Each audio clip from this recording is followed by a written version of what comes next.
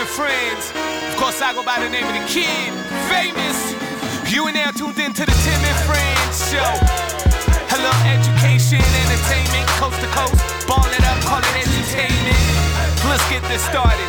Uncle Tim, let's start this show in 5, 4, 3, 2, 1. Let's go.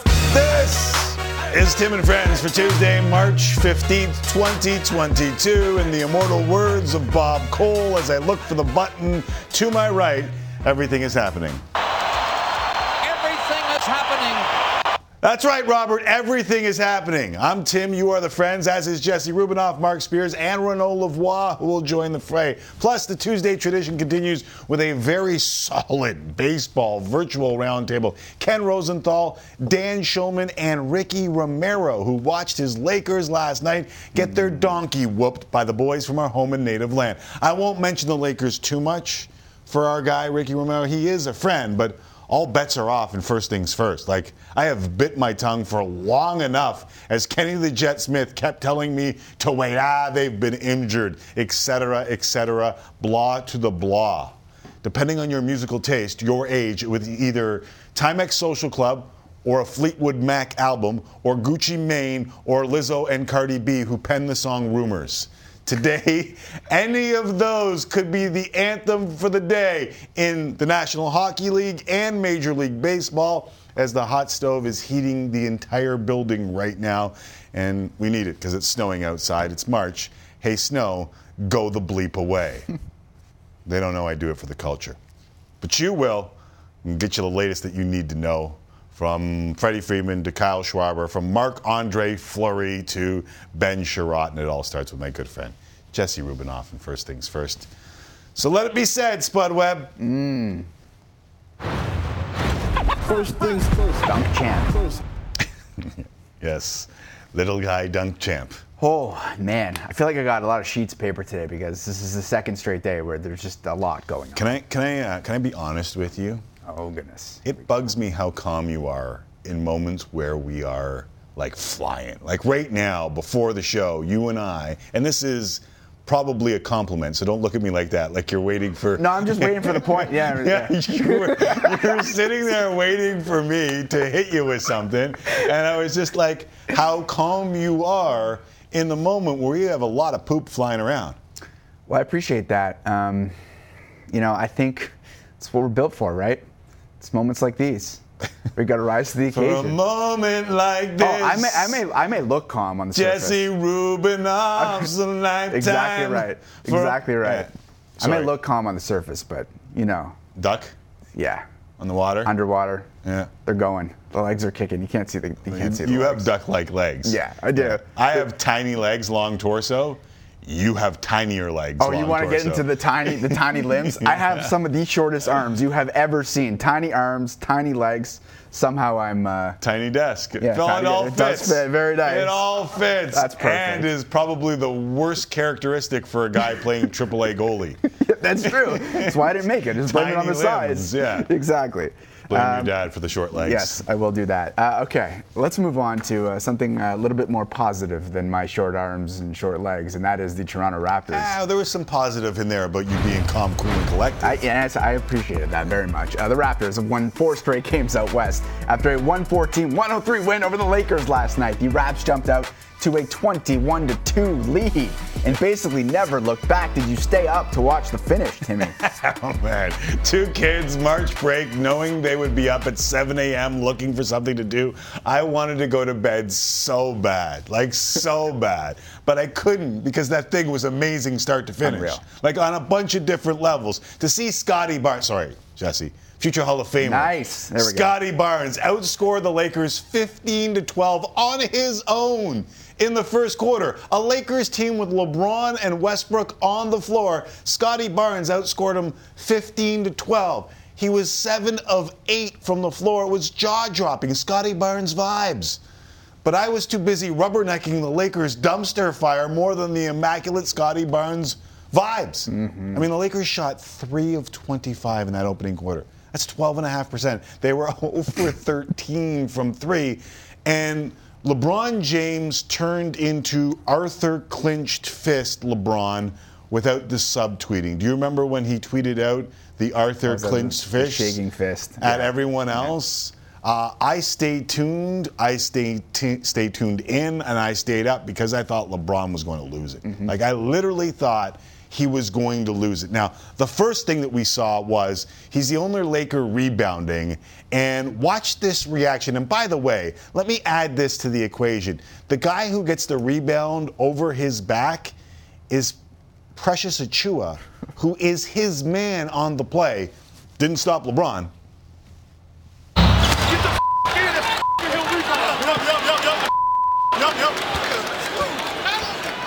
Come on, man.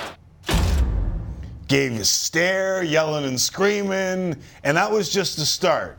What he did to Scottie in the third quarter, which to be honest was not only disrespectful, it was bullcrap, and I didn't want to say crap.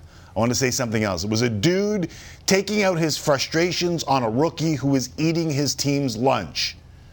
He could have passed it to like 3 different teammates, but he chose violence in this moment.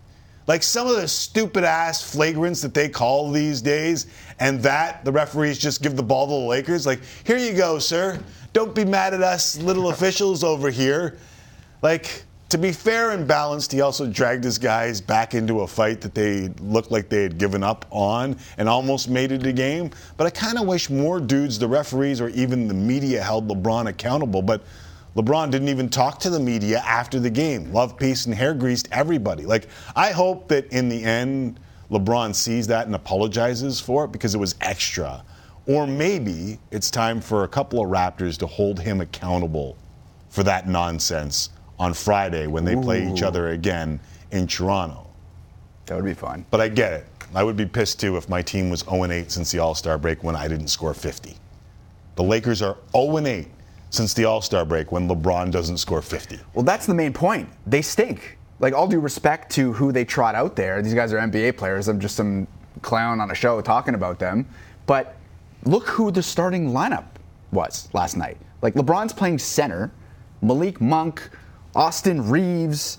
They're the opposite, Tim, of the Harlem Globetrotters. They had the anti-Harlem Globetrotters. Look at what there's bricks left, right, and center. Russell Westbrook can make a bucket from anywhere.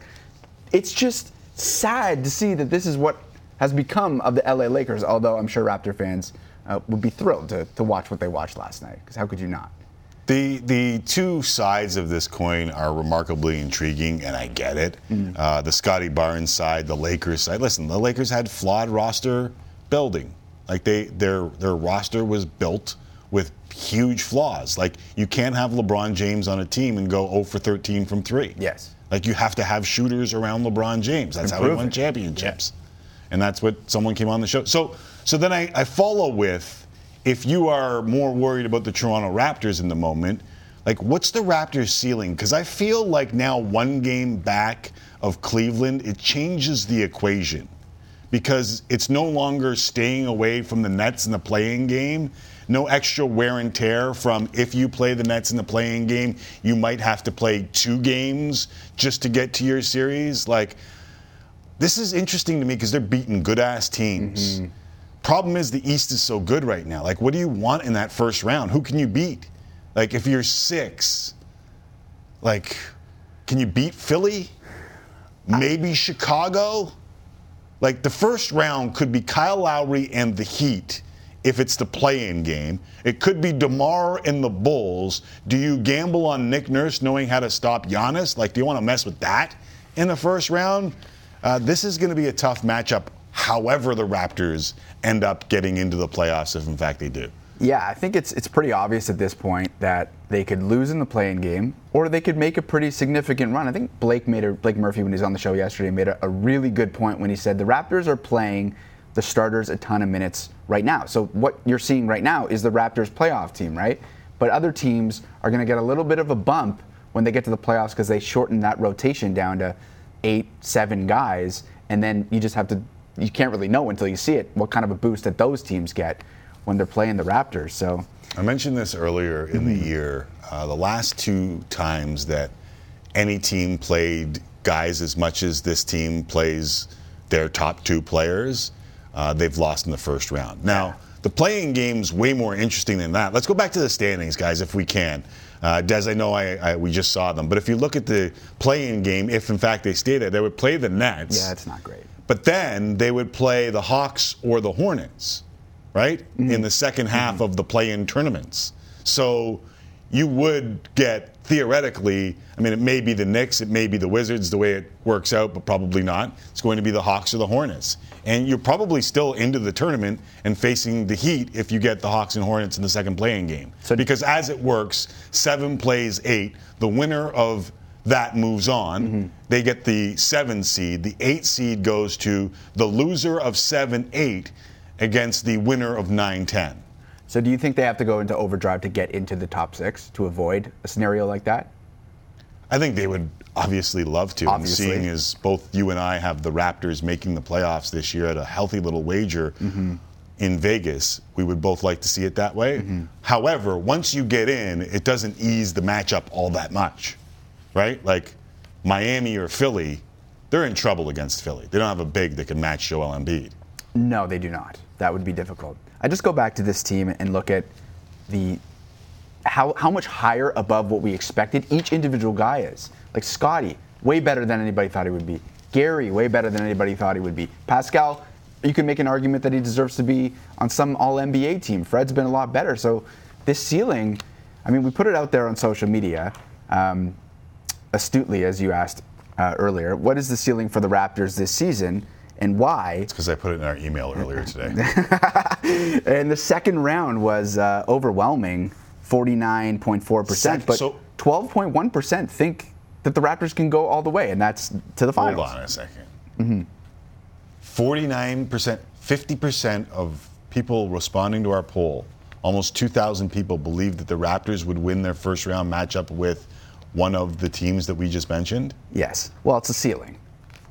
But taking that into account, what we just saw in the standings, if they happen to play the Nets in the play-in game, it's hard to imagine that 49.4% think they would actually get to the second round. That's not the second round. The second round's past the first round, but they'd have to beat the Nets. That's the play-in tournament. They'd have to beat the Nets to get to the second round. No. What do you mean? No. The play-in tournament is not the first round. The play-in tournament's the play-in tournament. Right. So they'd have to beat the Nets, then win the first round. No, they wouldn't have to beat the Nets. They could lose to the Nets and then beat one of 9 or 10. Well, yes. Jesse? Yes, but the first game would be against the Nets as is currently constituted. You want to take your chances losing to the Nets and then having to play another game? Got you. I just think that 49% of the people didn't look at the actual matchups. It's possible. And that's why you showed it. Pascal Siakam's last 7 games, really impressive. I don't know if you've seen the numbers. 27.3 points per game on 51% shooting, 46% from 3. 7.7 rebounds, 4.7 assists, like just ridiculous. So it's nice to see the Raptors doing big things, as well as Karl Anthony Towns, who put up a 60-piece last night against the San Antonio Spurs. And for those who didn't see it, it was a tour de force. My guy had 32 points in the third quarter alone. It is the 5th most points in one quarter in the history of the NBA. And I was going to talk about finally getting it and the T-Wolves surpassing expectations like the Toronto Raptors. But then I saw Kat's tweet today, and I thought, all that's secondary. And Kat went on a 3-tweet thread that started with 2 years ago. Yesterday was 2 years ago to the date that my parents walked into ER at JFK Medical Center in Edson, New Jersey, admitted with COVID-19, the same hospital that my mother gave me life, and tragically the same hospital where I saw her life begin to slip away.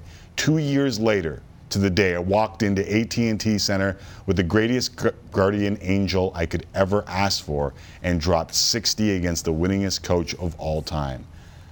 I say this to say, no matter what life throws at you, you can come out of it stronger. Tough times don't last. Tough people do. Miss you, mama. This game, my life, is for you. Who's cutting onions in here? What a moment. What a moment for Karl Anthony Towns. Mark Spears coming up a little bit later to talk more basketball. Perfect. As we shift to the ice. Busy night in the NHL with 11 games on the schedule, including 5 Canadian teams in action. The Leafs are searching for answers, no kidding, after back-to-back losses to the Coyotes and Sabres. They'll turn to Erik Källgren in goal tonight as they host the Stars. I should have said that yesterday. I had the feeling they were going there when Dubas was saying You had no faith choice. in everybody. Yeah, they had no choice at this point. They'll be without Austin Matthews as he serves the first of his 2-game suspension. Ben Chiarot will not play tonight due to a management decision as Arizona visits Montreal. That's intriguing. Meanwhile, out west, a huge matchup in Winnipeg as the Jets take on the Golden Knights. The Oilers host the Red Wings, and the Canucks host the Devils. Edmonton, Winnipeg, and Vancouver, all right in the thick of that tight playoff battle in the West. So which Canadian team needs a win most tonight? Timmy. Sorry, it's contagious, the bumbling and stumbling there. I set the fire up. No, yeah. I know there's a lot of people that want me to answer with the Toronto Maple Leafs, but it's got to be those teams in the West, right? Like, the West is so bleeping tight, They're in and chase. they've got to make a decision on what they're going to do come the trade deadline. And I think the Canucks have the toughest decision, but there are some intriguing ones in Winnipeg, too. So, I mean, listen, Edmonton wins a couple of games. Mikko Koskinen eases the pressure on them a little bit by playing well, but they lose any one of these games, and they could be on the outside looking in once again. So it's got to be one of those Western teams just because of how fun this is going to be down the stretch, but more importantly, what you do at the deadline, which is less than a week away now. Totally. And that brings me back to Ben Chiarot. The management decision. Yes. So you talked about it yesterday. Without a doubt. You mentioned the Leafs maybe perhaps should look at someone like that because they need defensive help. Well, Eric Engels tweeted out that there have been many teams interested in Chiarot. Hard to handicap where he'll end up. There was a good chance he was going to Calgary in the Toffoli deal, but that fell through. Not that Calgary's out of it. Still think St. Louis is heavy in it. LA, Rangers, Florida, and Toronto, all teams to watch. So obviously a hot commodity. Are we diving into the rumor mill here? Because it is incredibly juicy right now. I think everyone wants Chiarot, and from what you're hearing, Toronto may be down that list. I think Toronto is looking at other things, though I think they should be looking at a big, tough defenseman. I think they're looking elsewhere. I think there's other things that they value in their defensemen because we've seen that for, since Kyle Dubas got here. Like puck-moving, puck-possession defenseman. Right. The Toronto Maple Leafs are this weird anomaly right now where they lead the league in time allowed in their defensive zone. So they allow the opponents the least amount of time in their own zone per game than anyone else in the National Hockey League, and yet they can't stop pucks. Why is that? Because they have puck possession, because they value puck possession. Except when they turn that puck over, it's a bleeping mess. So for me, I would add someone who might be able to clear some people out of the front of the net. So when you do have that time in your zone, it's not great opportunities going into your net. The rest of the league, though, wants the Ben Chiarot guy more than the Leafs do, although it appears that way right now. And it could be Kyle Dubas trying to, tamper expectations in and around a pickup and maybe drive the price down. But I think the Montreal Canadiens don't need to have the price driven down on Chiarot. There's a lot of people who want him. We got to get you a sit down with Kyle Dubas. You can tell him what you think about the Leafs D. I've done it before. His philosophy. I know you've done it before. I've been here when you've done it before. You got to tell him next time. You told me the team defense was different this year. Do you want to do a little rapid fire on those rumors? Sure. And you'll tell me if you want to stop on any of them. So the Calgary Flames, Brad Treliving, the general manager, is saying that we're certainly, quote, we're certainly looking to add to our roster. This comes off the heels of Tyler Toffoli obviously arriving. They've already won the deadline. Yeah.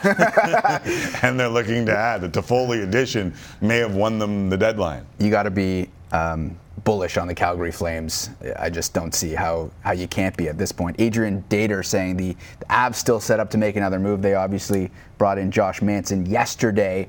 Still thinks they're in on Claude Giroux, St. Louis' stealth player there.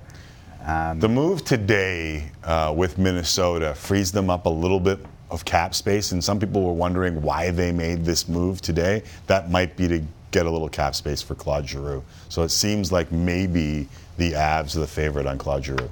Love it. Okay, we'll get to a bunch more with Renaud Lavoie later in the show today. Let's go to baseball now, because as we discussed yesterday, on the Monday, that was crazy. We were diving deep into all the rumors. That's how we started the show yesterday. There have been no Blue Jays-related posts on Carlos Baerga's Instagram today, though, but that doesn't mean we don't have more rumors for you. Everyone waiting on a decision from Freddie Freeman. The Red Sox reportedly the latest team to join the sweepstakes. So 4 AL East teams, the Jays, Yankees, Rays, and Red Sox, as well as the Dodgers and Padres, are reportedly in on the former MVP. There are also reports that the Jays are among the frontrunners to land free agent outfielder / DH Kyle Schwarber.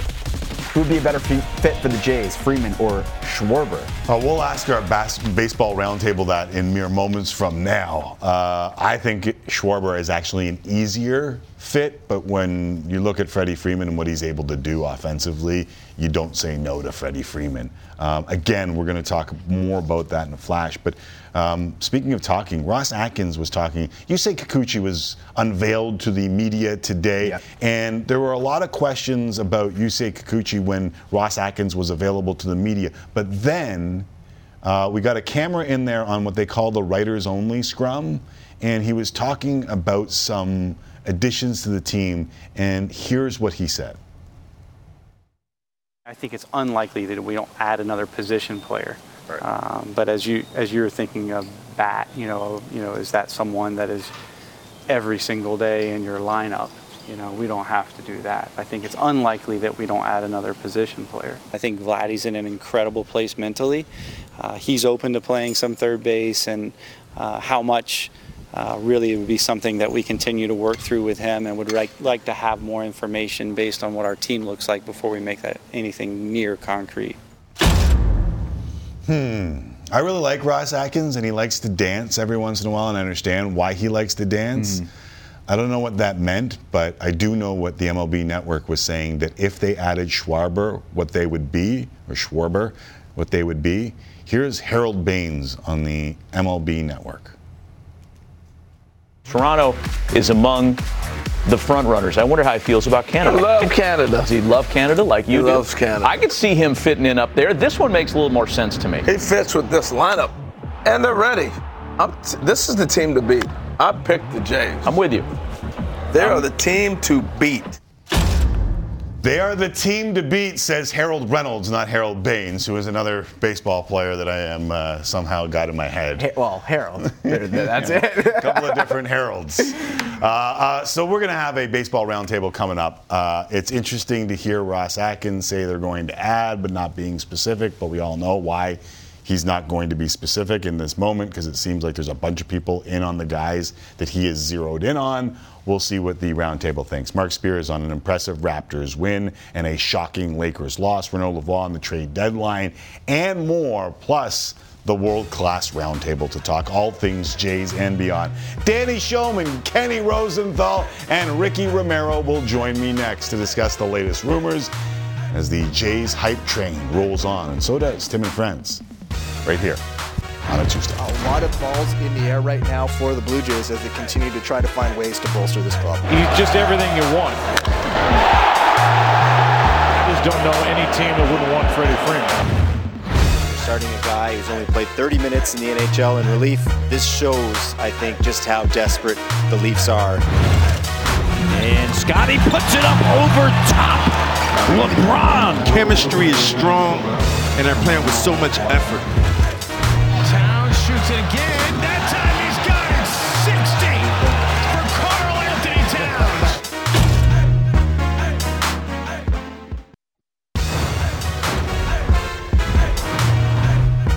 Still to come, we're going back to Cali.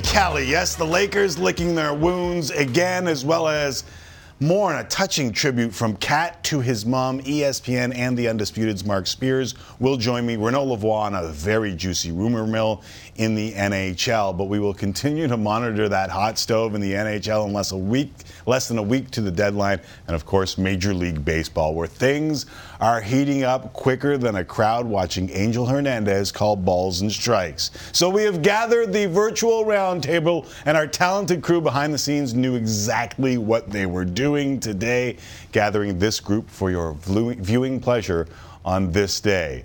Starting with one of the most knowledgeable men in the business, senior writer of The Athletic, MLB on Fox, author, two-time Emmy Award winner. Ladies and gentlemen, please help me welcome back Ken Rosenthal to the show. What's up, Kenny? Thank you, Tim. How are you? I'm very well, thank you very much. And speaking of some of the best in the business, my next guy does it in two sports, basketball and baseball. He's won Sportscaster of the Year awards on both sides of the border, and none of that matters because he's got Aaron Rodgers back on his beloved Packers. Dan Shulman, anything to say to Vikings fan Arash Madani that you can say on national TV? My son tweeted out today, Aaron Rodgers' cap hit is lower than Kirk Cousins, so I just forwarded that to Arash and let that marinate a little bit. We will let it marinate a wee bit, and despite their resumes, neither of those two remarkably accomplished gentlemen have been a major leaguer, never mind a major league all-star. Please help me welcome back the homie, Ricky Romero. What's up, Ricky? What's up, Timmy? Thank you for having me. Of course. And Dan talked about his fandom, and you and I talked in the break along with Ken and Dan. So all I'm going to ask you is, do you need a hug from your brethren here in Canada after last night's Lakers game? I'm not going to talk about the Lakers, but do you need a virtual hug? Yeah, I think we need more than a hug right now here in Los Angeles. I don't think I've ever seen the crowd so out of it. Yeah. It's kind of weird. Yeah, we're not used to it. It was so quiet. Ken, I don't want to leave you out. Is there a secret fandom outside baseball that you need to speak? Do you have any sort of secret fandom? Music fandoms, but not really baseball fandoms. Yes. What's the music? I'm not going to reveal them though because I just get heat every time I talk about it. But that makes me more curious then. No, it's Springsteen. It's not a secret. That's Springsteen's solid. And then everybody says, "Oh, the baseball writers like Springsteen." Well, yes, of a certain age, that's true. Right. The only non-hip hop concert I ever went to, Elliot Friedman got stood up, and I went to see Springsteen with Elliot Friedman in Toronto. It was really romantic. All right, let's get into what we're talking about, and that is baseball. There's a lot of free agency juice going on right now. And listen, yesterday we kind of sort of stoked a Freddie Freeman to Toronto fire by reading Carlos Baerga Instagrams and then referring to his old Instagram and being right on some other guys in Toronto. So we don't want to feed that fire. But Ricky, how good would Freddie Freeman look in a Toronto lineup? We've been saying it since last year. This lineup needs a left-handed bat, and to add somebody of that caliber would be amazing to that lineup. And what better guy to be either hitting in front or behind Vladdy? The lineup is stacked already, but adding him, not only the hitter he is, but the veteran that he is, the leader that he is, would be a huge sting for the Toronto Blue Jays. Dan, is the Freeman and to a lesser extent, or even maybe to a further extent, the Schwarber chatter just speak to the need of some balance in that lineup and perhaps a left-handed bat? Yeah, I believe so. I agree with Ricky. And it's not just that they're almost all right-handed. I think there's an element of sameness to the lineup as well. And it was a great lineup, but there were times against really good pitching when they could be had a little bit against certain types of right-handed pitchers, hard-throwing relievers with sliders. I definitely believe they need at least one, maybe two left-handed batters or switch hitters to balance out the lineup. And getting a weak-hitting left-handed batter to hit eighth, that's not what you're looking for. You need somebody, in my opinion, up in the top four. Freeman would be an incredible fit in the lineup. Defensively is another story. They'd have to figure some things out. Schwarber, you could do a little left, a little first, DH, and he takes a ton of walks, and he's got a ton of power. He would be a nice addition as well. But somebody who hits left or switch hits is going to be on this team who's not on this team right now. Ken, what are you hearing on that? Because that's the statement that most Jays fans are kind of hinged upon right now. We heard Ross Atkins talking about it was kind of double negative, but they're going to add a positional player. Does it sound like that's a significant positional player to you?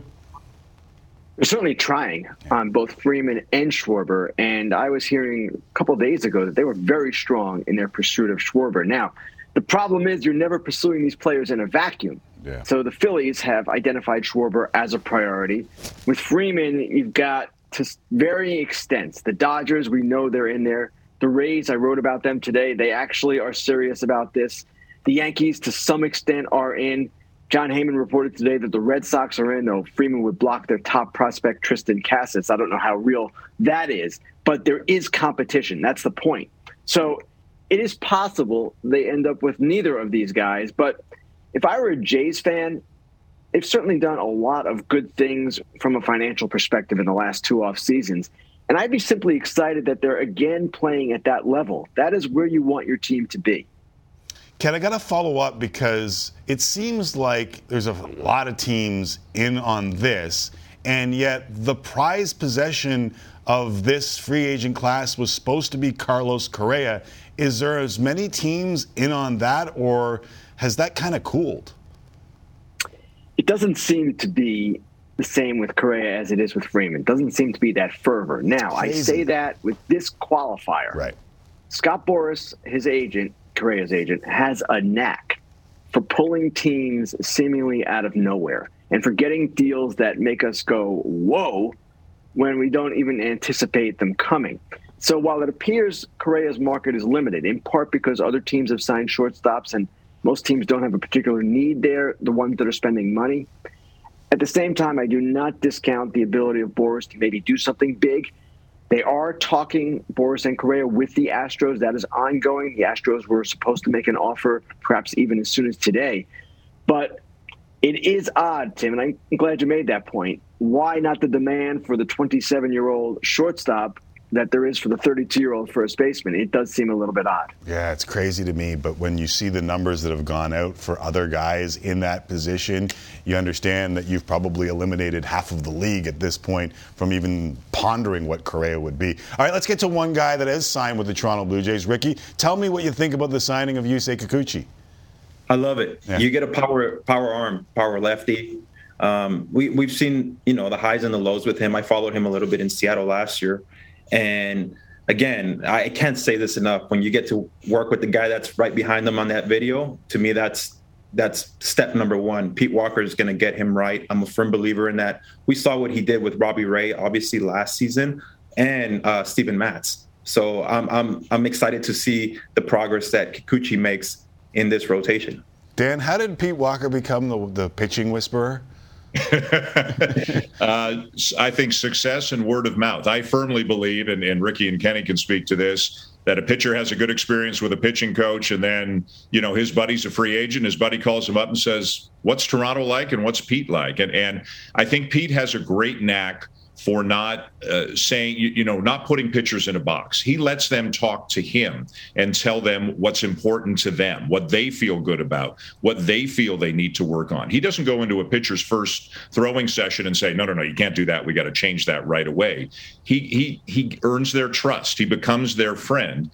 And I when Robbie Ray does what he does and Steven Matz does what he does, if you're a free agent pitcher, and I know Kikuchi may not have had a relationship with him, but if you're a free agent pitcher, how can you not look at those two guys and say, boy, those are lefties, those are stuff guys and lefties. I'm a stuff guy and a lefty. Maybe he can help me like he helped them. And now the money's got to be right too, right? Nobody goes there for much less money than the best offer. But I think it's just the track record of success that he's had and the word of mouth about how well he relates to pitchers. So now you look at the Jays starting rotation, Ken, and on paper, they are as good as anyone in the American League right now. If you go 5-6 deep, we haven't even brought up Nate Pearson when we say, those five. And this is one of those guys that people looked at and said, maybe this is, a high-end guy. So the Jays are looking good. Is there another, and I understand games are not played on paper. They are played by little men in our television sets.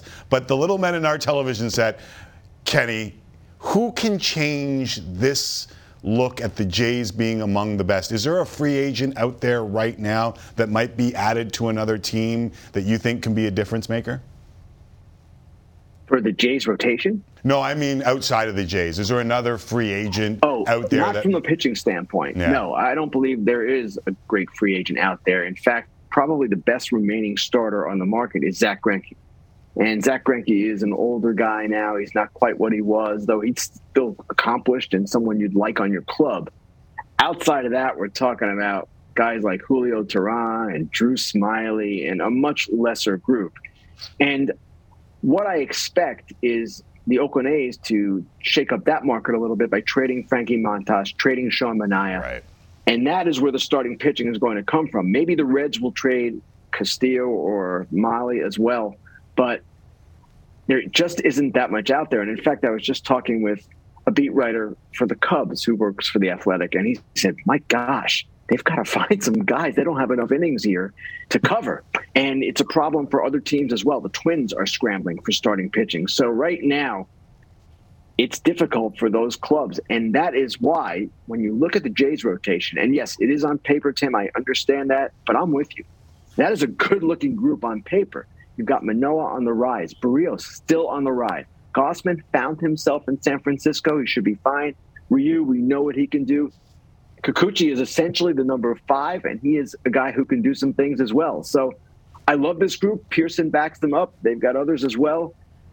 They are in a situation right now where they are built to win, and I don't know how big they're going to win, but they're in a good spot.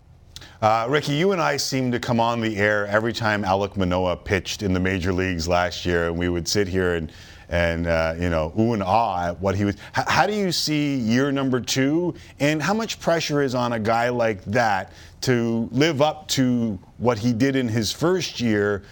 And does maybe having a couple more guys that you can bank on in that rotation ease that pressure a little bit? Yeah, I think so. Big time.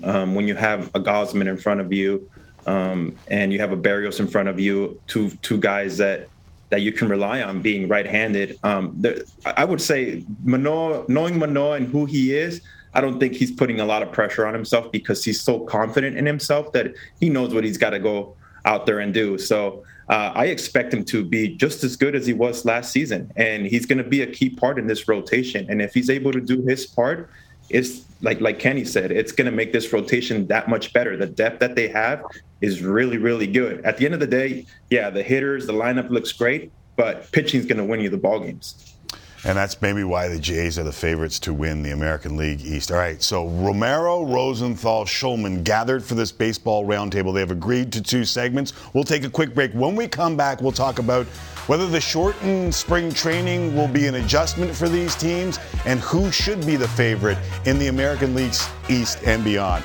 The virtual roundtable continues on Tim and Friends. Next.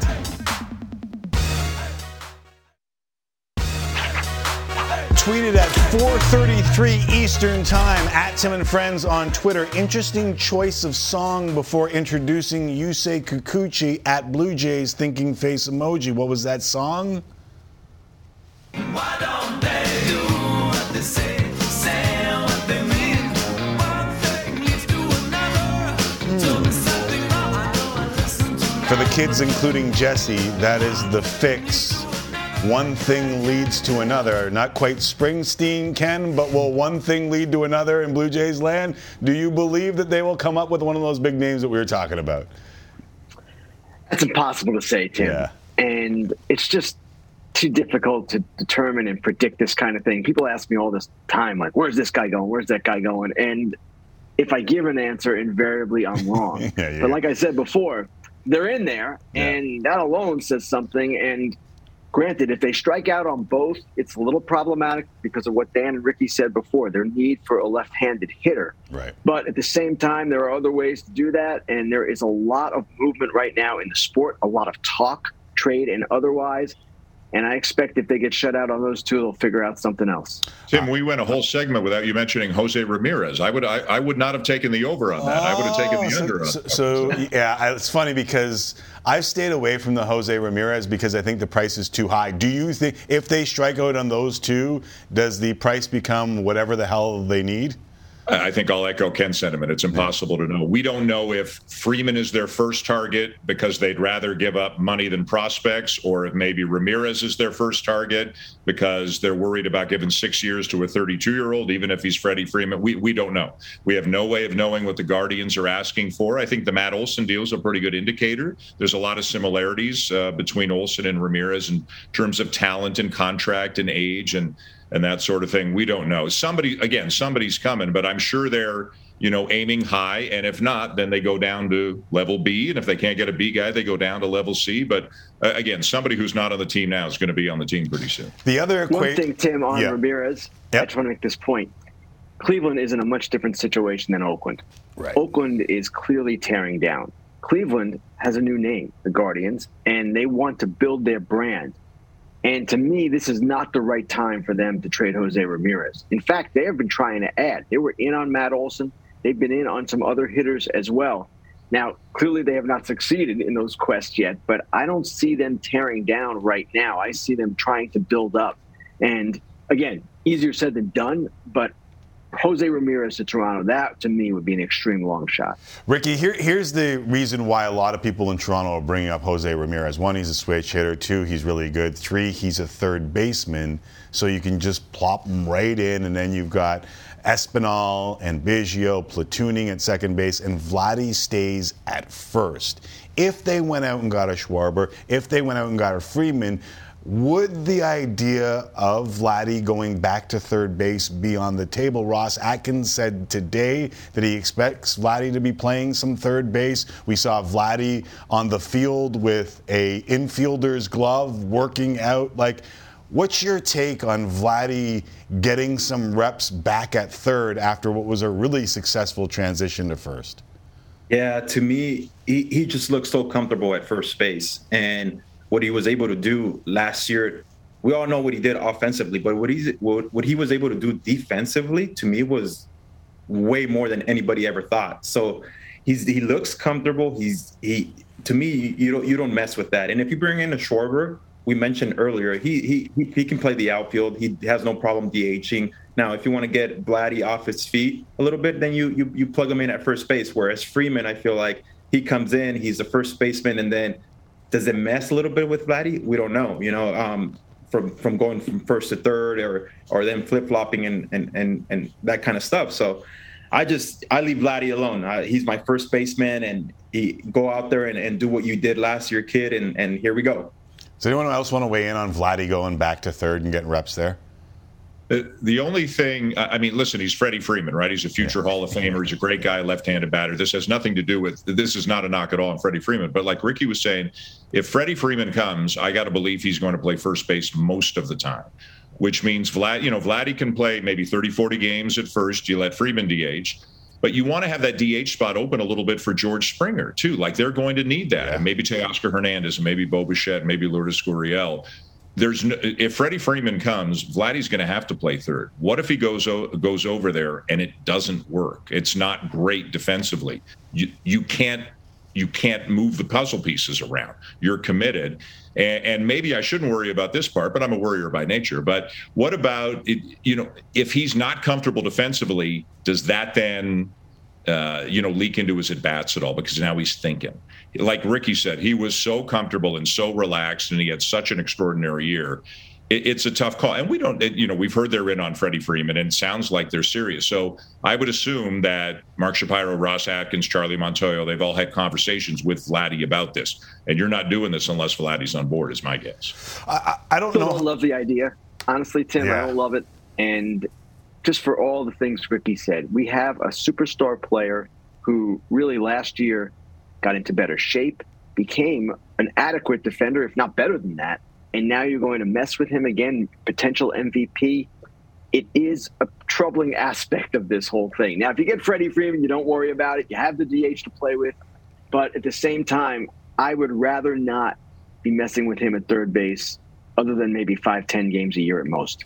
We're running out of time here, and I wanted to get so much more in, but we were showing the odds in the American League East, and I found it really interesting. And I don't know how much longer it will stay in effect, but Canada still has the border closed to unvaccinated players. And the last thing I want to do is get into a science convo, but that could be an advantage for the Jays. And now we're hearing the same with the Mets and the Yankees in New York. Rosie, do you have an idea on how many players that could affect? And does that change the convo as we show Aaron Judge? Does that change the convo on who you would like in the American League East? Well, first of all, with the Mets and Yankees in New York, I would think that there is a lot of talk going back and forth between those teams in the city right now about lifting that exemption. And of course, it would affect Kyrie Irving in the NBA as well. The rates down here are much lower than they've been with the COVID, and frankly, they're down to a really low level. I can see that happening. Now, the Canadian decree is much different, and yes, it will have an effect on certain players and teams. Now, you heard the Red Sox today Xander Bogaerts said he was vaccinated. Christian Arroyo said he was vaccinated. Those two players were not vaccinated last season. And the Yankees, when Aaron Judge was asked the question today about whether he's vaccinated, kind of deflected it, didn't answer it one way or the other. So it is an issue, certainly, for teams coming to Canada, as long as that law remains in place. And let's face it, it is really meaningful because every game matters. And Ricky, you know this. One game can make the difference in a pennant race. And that is a huge thing. Especially in the AL East. We know how tough that division is. And if you're missing key players in division games, it'll make it even tougher on you. So, yeah. It feels like that time again, gentlemen. It feels like where we north of the border can expect spring to come. When we start seeing those pictures from south of the border in Florida, we know that the snow that's falling right now in Toronto will eventually end and summer will be here. Love talking baseball with all three of you guys. Thank you very much for doing this. Ricky, Ken, and Dan. Thanks, Tim. Thank you. Thanks, Tim. The round table virtually disassembled here on Tim and Friends. And what a great round table it was. After the break, we shift our focus to hockey. 5 Canadian teams in action tonight, just 6 days away from the deadline. Rumors swirling. TVR's Renaud Lavoie will help us sort through it next. Tim and Friends, time for Tim and Friends. Tim and Friends. Tim and Friends, time for Tim and Friends. Tim and Friends. And now, time for real sports talk with Tim McAuliffe and friends of the show. Thank you very much. Sheepdogs back here. Hour number 2, full hour on Sportsnet 360, which includes Mark Spears on the NBA. Just a half an hour to go on Sportsnet. Hockey Central will take the reins at 6:30 Eastern Time. Renaud Lavoie will stop by in minutes to discuss the looming trade deadline. But first, here's what's happening at this hour. The news of the day, the Leafs host the Stars with no Austin Matthews as he sits the first of his 2-game suspension. John Tavares will center Marner and Bunting in Matthews' absence. Kerfoot between William Nylander and Nick Robertson on the second line. Robertson will face his brother, Jason, on the other side. Wade Simmons and Travis Dermott, healthy scratches with Kyle Clifford inserted into the lineup. And in net for the Leafs, 25-year-old rookie Eric Källgren will get his first NHL start. Here's Sheldon Keefe on that. Obviously, we felt really good about his time in the net. The last time we were in this building, we made the decision to play Peter in the outdoor game, and I think Peter did a good job for us in that game. But I think we saw enough in the short time in the net for us and his time in the AHL here to give him an opportunity. Boy, they're really working Peter Mrazek's confidence. In Edmonton, the Oilers look for a third straight win as they host the Red Wings. You can see it regionally on Sportsnet West, 9 Eastern, 7 Mountain. Josh Archibald plays game number 2 in the season. Well, Jesse Puljujarvi remains out, but he could be back on Thursday. He's been a horse for them. Mikko Koskinen once again between the pipes. In Vancouver, the Canucks host the Devils. You can see it regionally on Sportsnet Pacific at 7 p.m. local time. Now, the Canucks enter the night 3 points back of a playoff spot with all eyes on the management team at the deadline. Canucks have lost 12 straight versus the Devils, almost mystifying, scoring only 8 goals in the last 8 games against them total. Of course, another Hughes brothers meeting as well. Bruce Boudreau was asked earlier if he's scoreboard watching the playoff race these days. It's a lot easier scoreboard watching from here because you get pretty tired staying up till 2 o'clock in the morning when you're on the East Coast watching a game. So I much prefer doing this.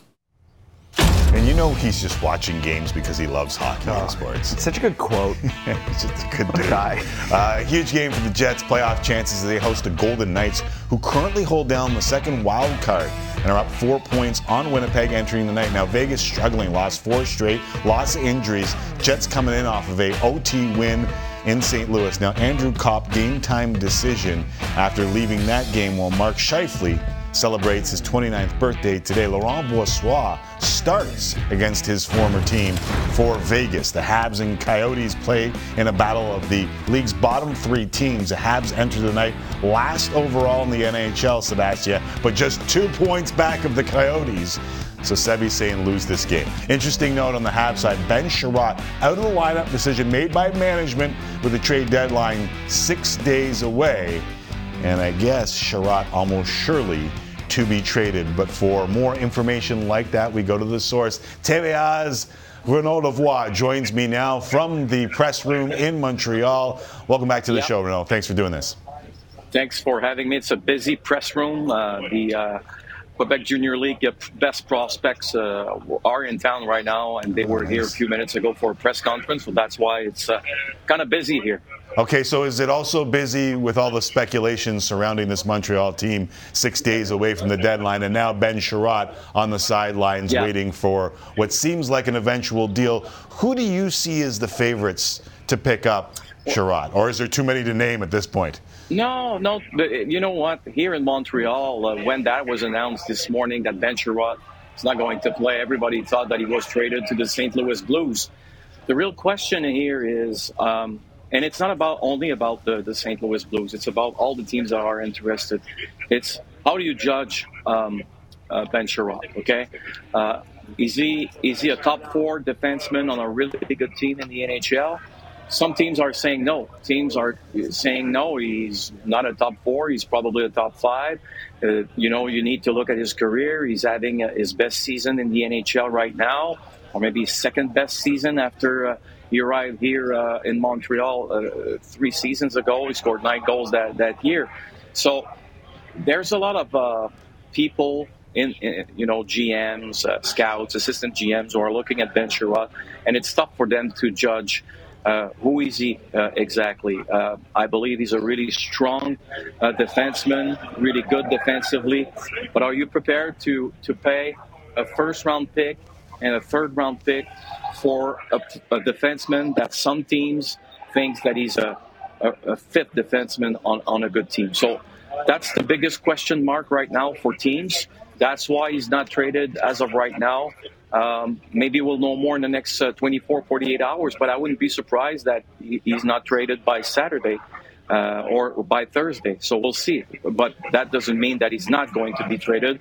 At one point, it's either the Montreal Canadiens who are going to ask for a little less, or there's one team who's going to pull the trigger. It seems like that fit of a player, though, draws a lot of attention at every deadline. And if you wait long enough, you might get your price. And that seems like what we're doing right now with Jeff Gorton and company, is that you're kind of playing the waiting pattern to get that price.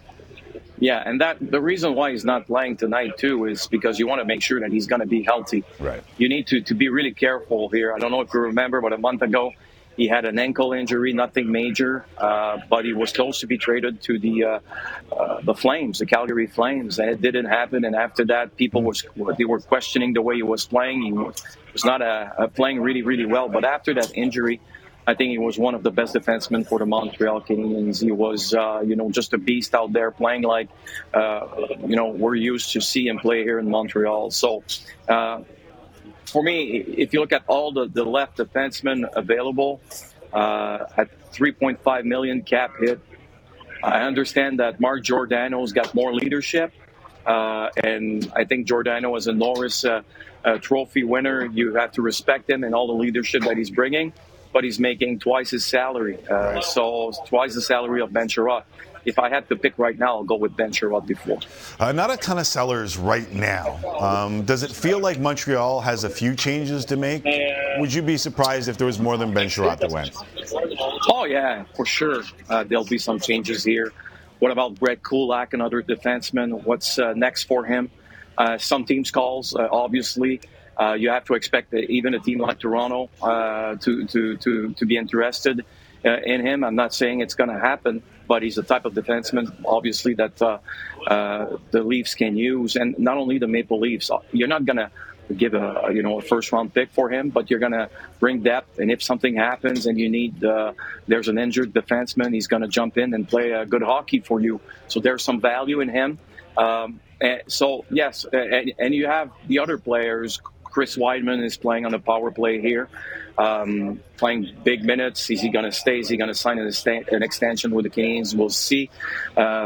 Everybody's talking about Artturi Lehkonen. He's having his best season in the NHL since his rookie year. That's another player that, they're hoping to get another first-round pick for him. But at the same time, I think there's more value in keeping a guy like him than trading him right now. All right, let's move on to some other teams around the league, Renaud. And it feels like there are a few markets in this country right now kind of combing the goaltending market to see what's out there and what could make a difference on their team. How serious do you think Marc-Andre Fleury would be in conversation to go somewhere else, even though we know that it took a little bit to get him to Chicago? Yeah, you know what? I believe that everything is possible with Marc-Andre Fleury. Maybe a month ago, was there any chance for him to play for Toronto Maple Leafs at one point? The answer would have been no. Today, I'm not convinced it's a sure no. We'll see. Same thing with the Colorado Avalanche. I think that at one point, Marc-Andre was hoping that he'll be traded, even when he was traded to Chicago, to be traded from Chicago before the start of the season, or training camp, I should say, to Denver. It didn't happen, but there's a fit, I believe. And knowing that they have a good goalie there, maybe Marc-Andre can jump in and bring a good presence in the dressing room, and not only that, be a good goalie if needed. And if you look at the Toronto Maple Leafs situation, I understand what's going on right now, but for me, Jack Campbell is a really good goalie. He's injured right now. I think everybody's need to take a breather. I believe that he can do a lot of good things with for the Toronto Maple Leafs, and I understand it's a tough market, but if you look at the big picture, in my mind, there's nothing wrong with Jack Campbell. Yeah, it's tough to tell Canadian markets to take a breather. I try and do it all the time. Yeah. And it doesn't work so well for me. Hey, listen. I understand. The Marc-Andre Fleury is real interesting to me, and one of the names that I heard thrown out there in relation to Fleury was really intriguing, and I got to bring. Is there any chance that Vegas could be back in on Marc-Andre Fleury? No. No. Okay. No, because think about it. I know. It makes sense. Okay? It makes sense. And I know Marc-Andre is one of the, he's the best guy in the world. Yeah, everyone loves him. But he learned that he was traded to Chicago via Twitter. Right. At one point, you need to say, listen, you can think whatever you want about me, but even if, over the years, I saw Robin Leonard coming in, I shut my mouth, I tried to be a good teammate, and I was a good teammate, and I tried everything to help this team. At one point, you need to respect me. And to learn that he was traded via Twitter, I think is a total lack of respect for a franchise player. And I mean, I don't see how this could be possible. It's a little sad because it would be totally logic for Marc-Andre Fleury to go back to Vegas and maybe play there next year. You never know. But the way things happen, and I'm pretty sure that it's easy for the owner or maybe the GM to make a phone call to make sure that, you can make sure that everybody's going to cross the bridge at one point and right. We'll turn the page and we'll be happy. I mean, that's possible. But at the same time, I think it was really hurtful for Marc-Andre's family the way things happened with the Golden Knights last summer. Right. And so for those who don't know, sometimes a GM or an owner will make a call to a guy in the media to put a feeler out there to see how someone would respond to either a rumor out there or, in this case, how a guy would feel about maybe eventually making a return to Vegas, and that might be part of the equation here. One more name that I got to throw out to you that is really intriguing to me if it ends up on the market. You think Hampus Lindholm could end up on the market at this deadline? Why not? Yeah. There's a lot of names that are out there that are. There's a lot of players who ask to be traded. Their name is not out there. Right. There's a lot of players like we just don't know about them, okay? But people will be a little surprised, I think, to hear a couple of guys who asked for trades over the last few months. You know how my business work and our business works. Sometimes you're hearing things, you're learning things, but you're being told you're not allowed to say it. Right. So you need to be really careful, but don't be surprised.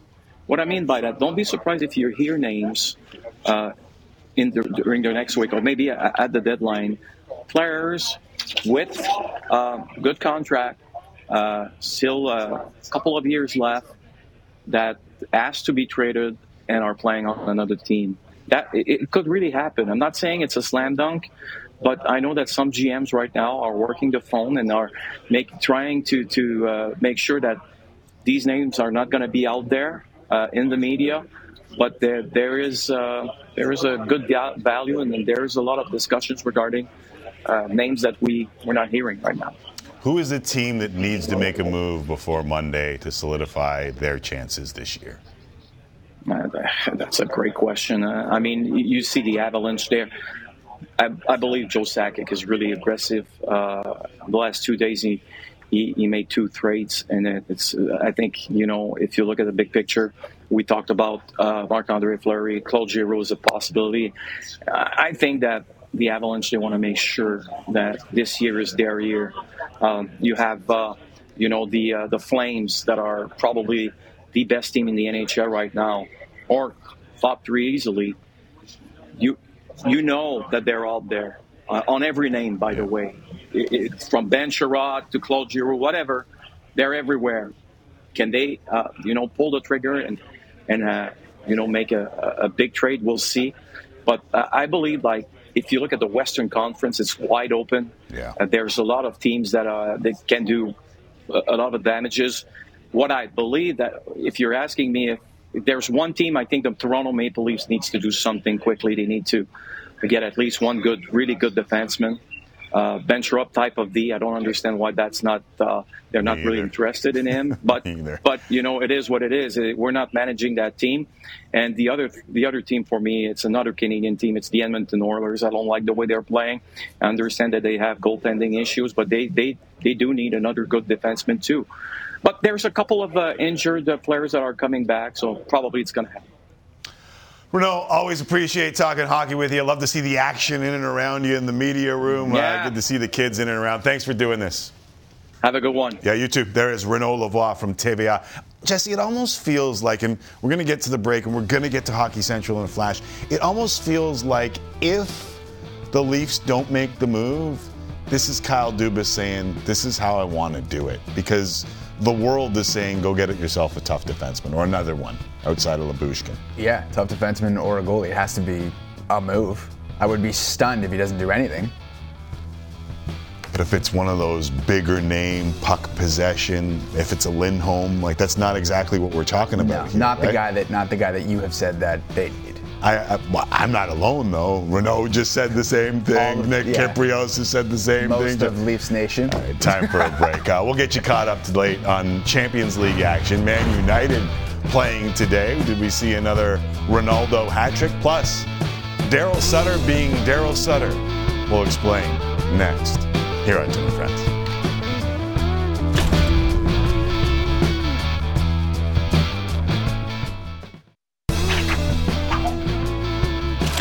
Welcome back, Champions League round of 16. 2 today, 2 tomorrow. Let's start with Man U, Atletico Madrid. Cristiano Ronaldo trying to advance to the Champions League quarterfinals for the first time since 2019. 40th minute, Anthony Elanga goes down under a challenge by Ronaldo. Not Ronaldo, but Ronaldo. No call on the play. Go back the other way to Paul. Gets it to Antoine Griezmann. Griezmann over to Renan Lodi. And he squeezes a header short side. United upset, think they should have had a free kick at the other end. Instead, they're down 2-1 on aggregate. Blow the whistle. 77th minute, United free kick. Rafael Varane stopped. Ronaldo on the rebound. Also stopped by Jan Oblak. Manchester United eliminated from the Champions League. Diego Simone pelted by garbage as he leaves the pitch. Atletico Madrid. Keep it classy, Manchester. Keep it classy. Atletico Madrid moves on 2-1 on aggregate. We'll see if Sid tweets out stuff of Ronaldo not doing his job as his Champions League team goes down. Ronaldo or Ronaldo? Ronaldo. Amsterdam Ajax. Speaking of Sid's favorite team, Benfica tied 2-2 on aggregate. 76th minute, Edson Alvarez called for a foul on Gonzalo Ramos. Free kick Benfica, and guess what? Darwin Nunez rises and heads it home. 1-0 Benfica. They win the tie, 3-2 on aggregate. This Ajax fan can't believe it. Good-looking fella, I believe. Either way, he can't believe it. Benfica advanced to the quarterfinals. So bad news for Sid, good news for Sid. Our old friend Cicero watching these two fixtures very closely. We'll have 2 more games tomorrow before we get to the quarterfinals and another draw in Champs League action. Jesse, I don't know if you know this because Sid was co-hosting with me. When the Calgary Flames hired Daryl Sutter, I wasn't a fan. I thought it was recycling, an easy addition to the team, and didn't think there was much thought to it. I was wrong. Daryl Sutter has been exactly what the Calgary Flames needed. And not only that, I've quickly fallen in love with Daryl Sutter. You know this. His post-game, his pre-game has me absolutely gripped. Today was absolutely no different. I've got 2 clips that I want to play for you. One of them about the Avs, the other about the Jack Adams. Here's deep thoughts with Daryl Sutter on the Colorado Avalanche, and take note of the wonderful shirt that he's wearing. It'll have to be team fall off the face of the earth for a wild card to come out of this division. And if you are a wild card team, I sure as hell don't want to play Colorado in the first round because it's going to be a waste of 8 days.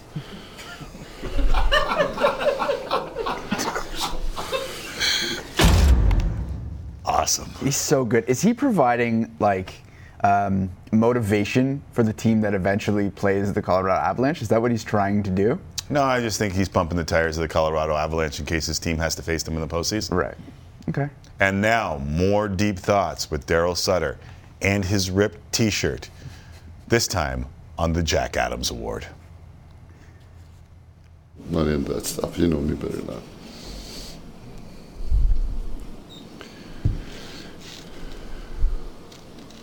All right, we got Jack Adams covered.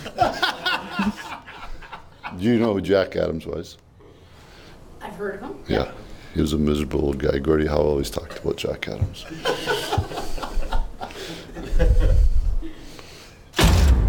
He also still looks like he could tear you limb from limb, doesn't he? Oh my goodness! Look at the body neck fat's area. like 10% max. He looks like he's still working on the farm. It's very impressive. I want to ask you if you think because he strikes me as the type of person who has never enjoyed doing this, but nowadays it seems like he enjoys it.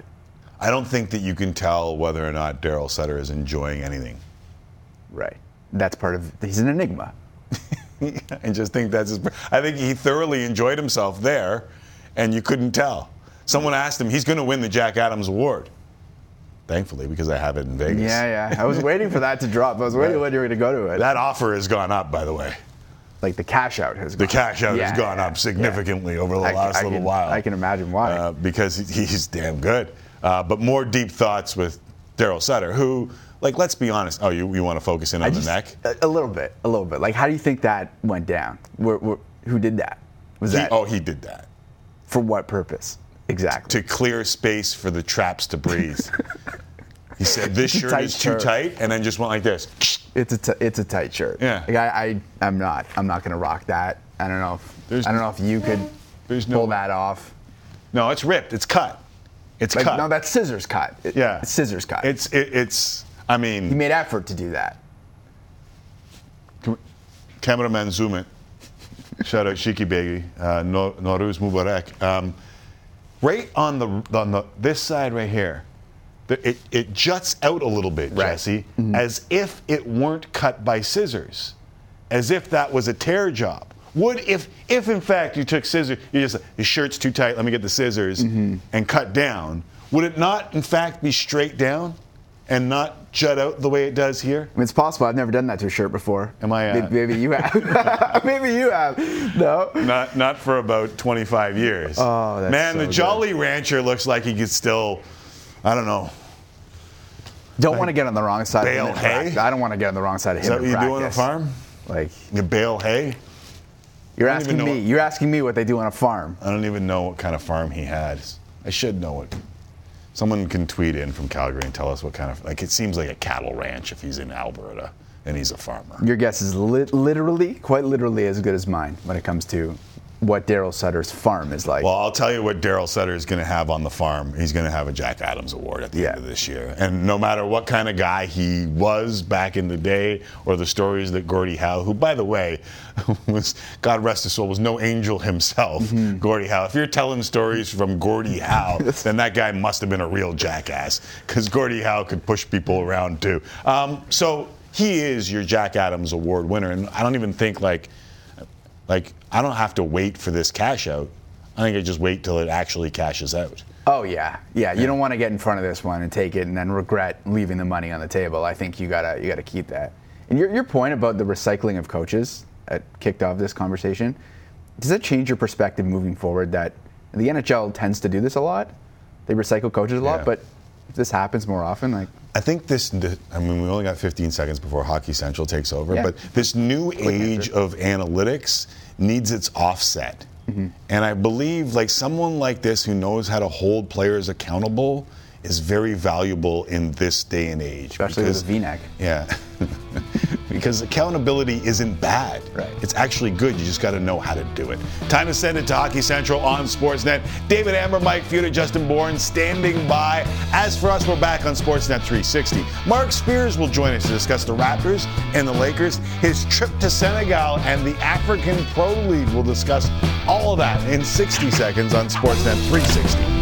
Tim and Friends. Can continue if you want.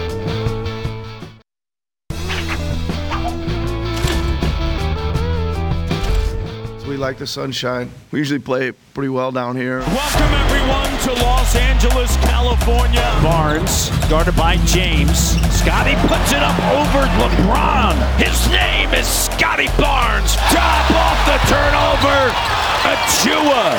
Pressure's getting up to the top of the block to go get that one. Spinning, off balance, count it, plus the foul. 20 points, a career best 7 consecutive games. Playing the best basketball of his career. What in the Laker world is going on? And how about Trent Jr. operating in the paint, count it, and the foul. They're just playing together. The chemistry is strong, and they're playing with so much effort. Impressive W, winning it wire to wire. Let's go Raptors ringing out at Crypto.com or whatever the hell they're calling it these days. It's really the Staples Center, but that's a sponsorship too, so who really cares? Either way, thorough was the domination early. The Lakers kind of sort of made a game of it, but in the end, they are scraping the bottom of the barrel. We bring in Mark Spears, fresh off a trip to Africa. Spearsy, welcome back to North America. How was your journey, my friend?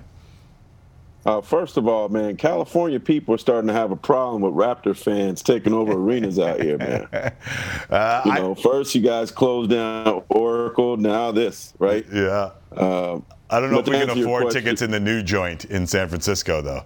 That thing's expensive. Yeah.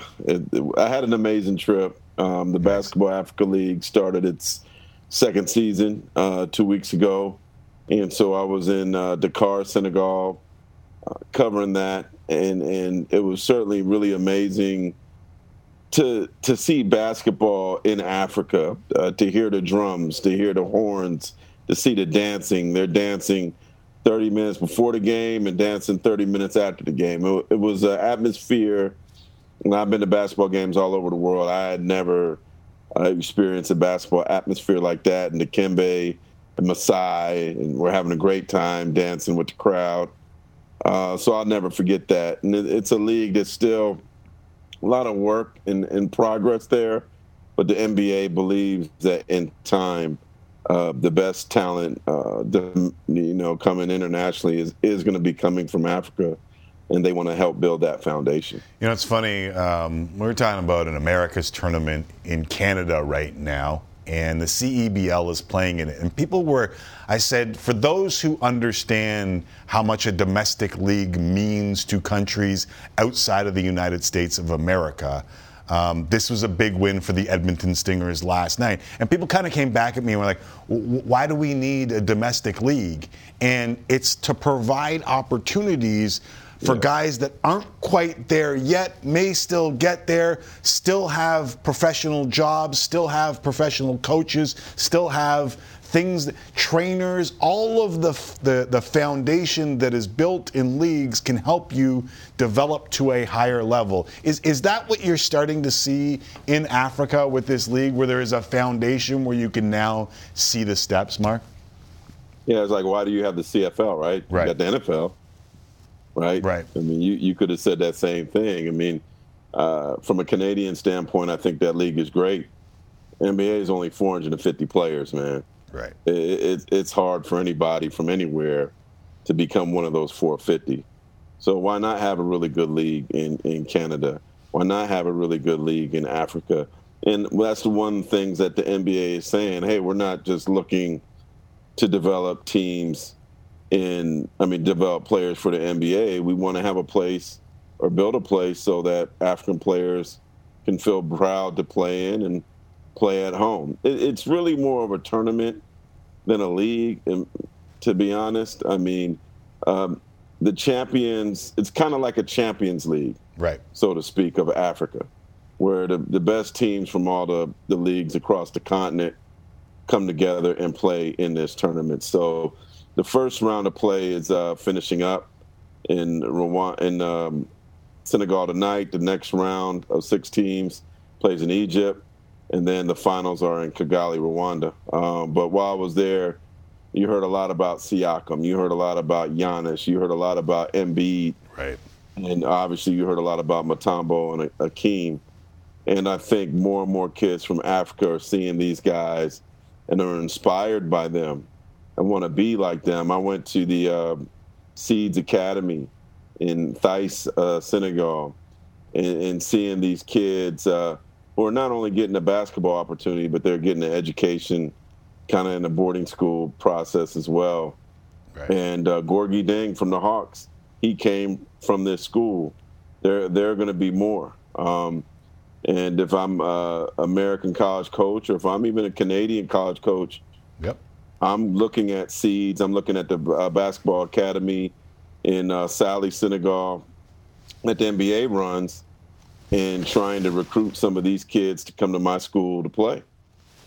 Mark Spears joining us here on Tim and Friends. All right, let's shift focus. I know that there's work being posted right now at The Undisputed, so check it out. We'll retweet some of it for our good friend Mark Spears. But let's get to what the hell happened last night in Los Angeles. Are you more interested in the Raptors' 4-game winning streak against good teams, or what the hell's happening with LeBron James and the Lakers? And I know you're on in Canada, but be honest here. I mean, the Lakers thing's been going on for a while. That's nothing new. You guys just paid attention more yesterday because the Raptors were playing. Well, Kenny Smith kept telling me, they're injured, don't worry about it. They're injured, don't worry about it. And then I looked up the big 3 injuries, and it's the exact same number as the Raptors, and the Raptors are 10 games up on them. Yeah, the Lakers are now 10 games under 500. Yeah. But here's the thing about the Raptors that's intriguing. Like, I pay attention to the whole league. Yeah. They got the longest winning streak in the Eastern Conference right now. They're rising at a good time. The challenge for them is getting out of the play-in. You don't want to be in that. Yeah. Right. You could. Then they have the potential to move up to 6. I believe maybe 5. Right. So the one thing that's scary about the Raptors to me is they have so many different guys that can score, so many different weapons that they could go to. To me, they're a hard team to focus on defensively, because Trent could give you 25. Young fella right there can give you 25. Fred, obviously Pascal, like OG. There's like, who do you focus on, right? And that's the way they play. And then in terms of Barnes, like the confidence he got yesterday, I mean, why should he be scared to play against anybody with the way he started against LeBron James and made LeBron work yesterday? So the Raptors are certainly one of those teams that you don't want to play in the postseason. And another thing that's interesting is they do finish 7th and the Nets finish 8th. Yeah. Kyrie can't play in the play-in. He can't come up there. Yep. And y'all ain't changing the laws anytime soon. Kevin Durant's kind of a problem too. But you'd rather, you'll take them without Kyrie over with both of them, right? Without a doubt, the Raptors would sign up for Kevin Durant alone than Kevin Durant with Kyrie Irving. Who knows what the hell will happen to Ben Simmons? But that statement game that Brooklyn had in Philadelphia should send shivers through the Eastern Conference, shouldn't it? Yeah, because where are they going to land? Can you pull up those standings back up again? Yeah, so if they win the play-in game, then they are the 7th seed, and that's the Bucks right now. Like right now, the way the Raptors are playing, there's no way that the Nets overcome that, right? I mean, to me, the Raptors and the Cavs. 3 games, yeah.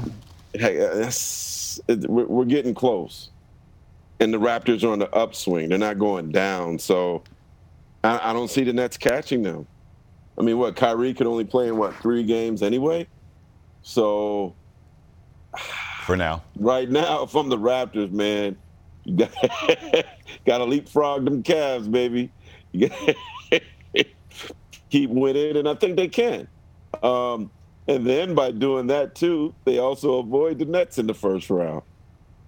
Not that to say the Sixers or the Bucks would be easy or the Bulls would be easy, but I don't know that you want to play the Nets, right? So my guess right now is I'm going to go on a limb and say Toronto's going to be the 5th seed. They're going to, the 6th seed. They're going to get out of this play-in, and I wouldn't be surprised if Kyrie gets to go to Cleveland and lock down that 7. So then, I mean, here's the challenge. We polled the electorate earlier today here at Tim and Friends asking what the ceiling was, and 50% of the people at last check said that it was the 2nd round. And for me, for who? For the Raptors. And for me, that means you got to beat the Sixers unless that's exactly, there's a lot of good teams in the Eastern Conference right now. Can the Raptors, I don't think they can beat Philadelphia. I almost think that, do you believe in Chicago? I got a lot of love for DeMar DeRozan. I think right now you hope that you get Chicago. Right. I saw them play last night and lose at Sacramento. Zach LaVine's knee is not great. He's, obviously in the playoffs you get days off between games, so that gives him the ability to rest more, to take care of his knee more. But I think that's going to be an issue for him the rest of the season. He actually has not played in a playoff game yet, although I'm sure he'll be just fine. But if I had to choose, right, between Miami and Chicago and I'd Sixers, Bucks, I'd probably take the Bulls. But right now, the way the Bulls are playing right now, I think they're going to Utah next and Denver. I don't see them trending up. I see them perhaps trending down a little bit. So more than likely it's going to be the Bucks or probably the Sixers in the first round for Toronto. All right, so you were talking about the Sixers, and yesterday there was an MVP matchup between the Sixers and the Nuggets. What was the better story, that matchup or Bones Highland going near home and doing what he did late in that game? Because it felt like a storybook for him. I'm learning more about him. I like that kid in Summer League, and I didn't know much about him. Right. But then to hear his story about jumping out of a window and not supposed to being able to play again, great story. I wish they didn't write it. I would have loved to have written that first in the written that in the playoffs and everything. But there's something unique about this kid. From the moment that he started playing in the NBA, it looked like he had been there already. And just a great scorer. And I love stuff like this, man. I love great stories like this. So I'm kudos to him for his perseverance. And, he's another one of those people that you can learn from, not just from a basketball standpoint, but from a life standpoint as well. There he is posing with the firefighters who saved his life. Wow. And he had 600 to 700 people make the trip to Philly for this MVP matchup between Embiid and Jokic. I hope he wasn't paying for the ticket. Yeah, me too. And he stole the show. Also, I can't, like, the guy's right behind me right now. The story surrounding Cat, his 60 points on the anniversary of his mom's death. I mean, another unbelievable story in basketball last night. Yeah, I got to spend some time with him in November, and he was smiling, and I hadn't seen him smile in a while. He certainly has his tough days. He told me he didn't even remember his birthday, and I think he just kind of didn't remember or didn't want to remember because that was a day that was special for him and his mom. And they used to always have big celebrations on his birthday. So it took his girlfriend to kind of like push him and remind him and celebrate it. But he told me what is making him happy is this is the best team camaraderie-wise he's been on, the closest team he's been on. Pat Beverly has done a good job of taking these guys out to dinner, bonding with these guys. So I went to a game in New Orleans and they were losing, and the bench wouldn't let them feel down. They were rising their team up, and you don't see that much from NBA teams where when you're down, the bench is like, "Come on now, we got it," and they end up winning big. So I saw something special in them last year that they had potential to. I actually was on the jump last year and said that they were going to make the playoffs, and Ryan Windhorst laughed at me. But with Anthony Edwards and Russell and Cat, like, you talk about teams you don't want to play in the postseason, it's them. They're playing with house money. They got three big-time scorers. They got a lot of length in the swingman positions that are tough to, defensively. They're the Raptors of the West. Like, they feel like overachieving. I think they're respectfully more dangerous. Right. Because the Raptors, and that's saying something, because the Raptors have guys that have been there before. Raptors have a bunch of guys that can score 20. Yeah. But they got three guys that can score 40. Right. So you know what I mean? Yeah. And but they, in the same vein, they do have, both teams have a lot of athletes and guys that are just basketball players. So I mean the Timberwolves, I kind of want to see them play Memphis. Wouldn't that be cool? Like, the these next two young teams, and it puts Memphis in a weird spot because they're a team that's been living on that underdog, and nobody respects us, and we're the new kid on the block. Well, you're gonna if they play another new kid on the block, Minnesota is actually the underdog in that series, and I don't think Memphis has anything for Cat. They got length that could fool with Ja Morant probably defensively. I think that matchup is not a great one for Memphis. But I think Golden State would handle them. We need the podcast because we've run out of time again. Mark Spears always loves shooting the breeze with you. I was going to say something else, but you could say it. Shooting the breeze. I could say it. You can pay the fine. my kids might be watching. Mark Spears, always a pleasure, man. Take care, brother. There's Mark Spears, ESPN, undefeated. Time for one last break. Rubinoff next with Last Call on Tim and Friends. It's just a fine if you do that? How much is the fine? Let's not. Well, I found out once, but. We conclude another show with Last Call. Jesse Rubinoff takes the reins. It's all yours, buddy. All right, let's see if you like this as much as I do. The U.S. Senate passed a bill today to eliminate daylight savings time and make daylight time permanent. The bill will become law if it passes a vote in the House of Representatives, but would not take effect, sadly, until 2023. If it happens, it would put pressure on Canada to follow suit, though it's a provincial decision. Are you in favor of this? I led you a little bit one way. But Ontario has already made this decision based on the rest of North America, right? Like the New York Stock Exchange is basically what it's tied to. Yes. So if the States goes, then Ontario goes. I think Quebec has already made the decision, too, that if everyone else does it, they're good to go on this.